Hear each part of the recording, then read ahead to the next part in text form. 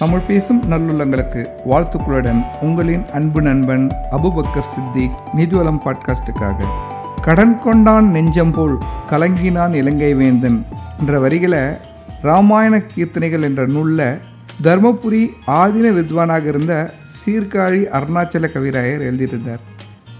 என்ன அர்த்தம்னா, எந்த ஒரு விஷயத்துக்கும் எதுக்கும் பயப்படாமல் போரிட துணிவு கொண்ட இலங்கை வேந்தன், இலங்கையோட மன்னன் ராவணன் போரில் எல்லாரும் இறந்ததுக்கப்புறம் கடைசியாக இந்திரஜித் என்ற அவர் மகன் இறந்துறப்ப சொல்ல முடியாத அளவுக்கு ஒரு மன வேதனைக்கு இலங்கை வேந்தன் ராவணன் உள்ளாகிறார்.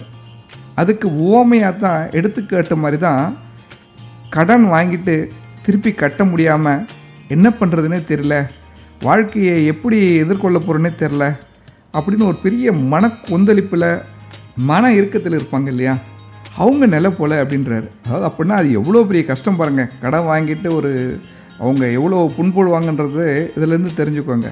கடனோட வீரியம், அது கஷ்டம், அதனால் கஷ்டப்படுறவங்களோட விஷயங்களை புரிஞ்சவங்க என்ன சொல்லுவாங்கன்னா, கடனும் நோய் நொடி இல்லாத வாழ்க்கை தான் ஒருத்தரோட மிகப்பெரிய சொத்து அப்படின்னு சொல்லுவாங்க.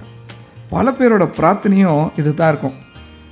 கடவுளே, எனக்கு கடன் இல்லாத வாழ்க்கை கொடு, ஆரோக்கியமான வாழ்க்கை கொடு, நிம்மதியான வாழ்க்கையை கொடுன்றவங்க தான் நிறைய பேரோட பிரார்த்தனையாக இருக்கும். நம்ம அங்கங்கே பார்க்குறோம், கடன் கட்ட முடியாமல் குடும்பமாக தற்கொலை செய்ய முயற்சி செய்கிறாங்க, பல விபரீதமான செயல்களை செய்கிறாங்க, நீதிக்கு புறம்பான காரியங்கள்லாம் செய்கிறத நம்ம கேள்விப்படுறோம், நிறைய பார்க்குறோம்.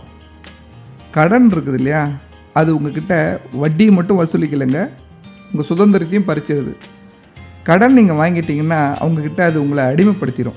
சொல்லுவாங்க, கடன் மட்டும் இல்லைன்னா, இவ்வளோ பெரிய கடன், இவ்வளோ மாதம் இவ்வளோ இஎம்ஐ மட்டும் இல்லைன்னா நான் அழகாக வீட்டில் இருந்து நல்ல பெரிய ஆப்பர்ச்சுனிட்டி பண்ணுவேன், இந்த முயற்சி எடுப்பேன்னு நிறைய பேர் புலம்புறதையும் கேள்விப்பட்டிருக்கோம்.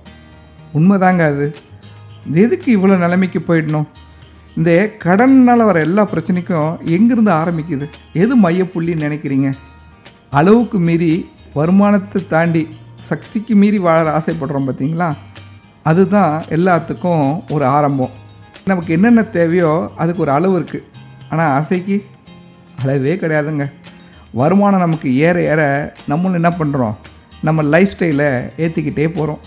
பொருள் மேலே பொருள், பொருள் மேலே பொருள், இப்படி வாங்கிட்டே போனால் தேவையோ தேவையில்லையோ, ட்ரெண்டியாக ஃபேஷனாக நல்ல பிராண்டாக வாங்கினா கடன் பிரச்சனைக்கு முடிவு எதனா வரப்போதா என்ன? உதாரணமாக நிறைய பேரோட ஒரு ஆசை என்ன இருக்குன்னா, வேலைக்கு போய் சேர்ந்த உடனே நல்லதாக ஒரு பைக் வாங்கணும்.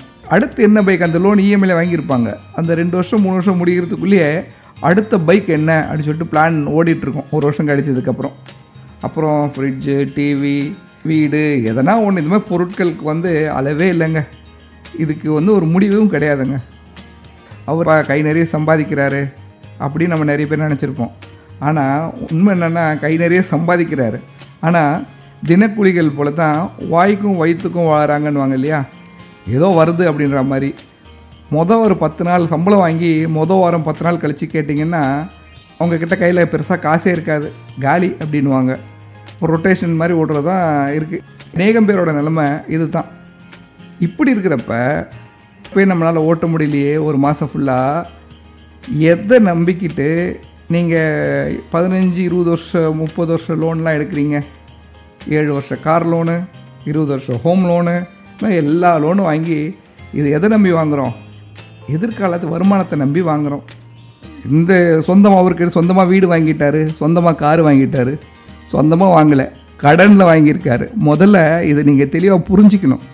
60 லட்ச ரூபா வீடில் கொஞ்சம் அப்படி இப்படி போட்டுட்டு 40 லட்ச ரூபா 50 லட்ச ரூபா loan, HDFC home loan, LIC home loan, இது மாதிரி ஏதோ ஒரு கம்பெனியில் ஹோம் லோன் வாங்கிட்டு அவங்களோட அசட், அது நீங்கள் அடைச்சி முடிக்கிற வரையும் அவங்களோட அசட்.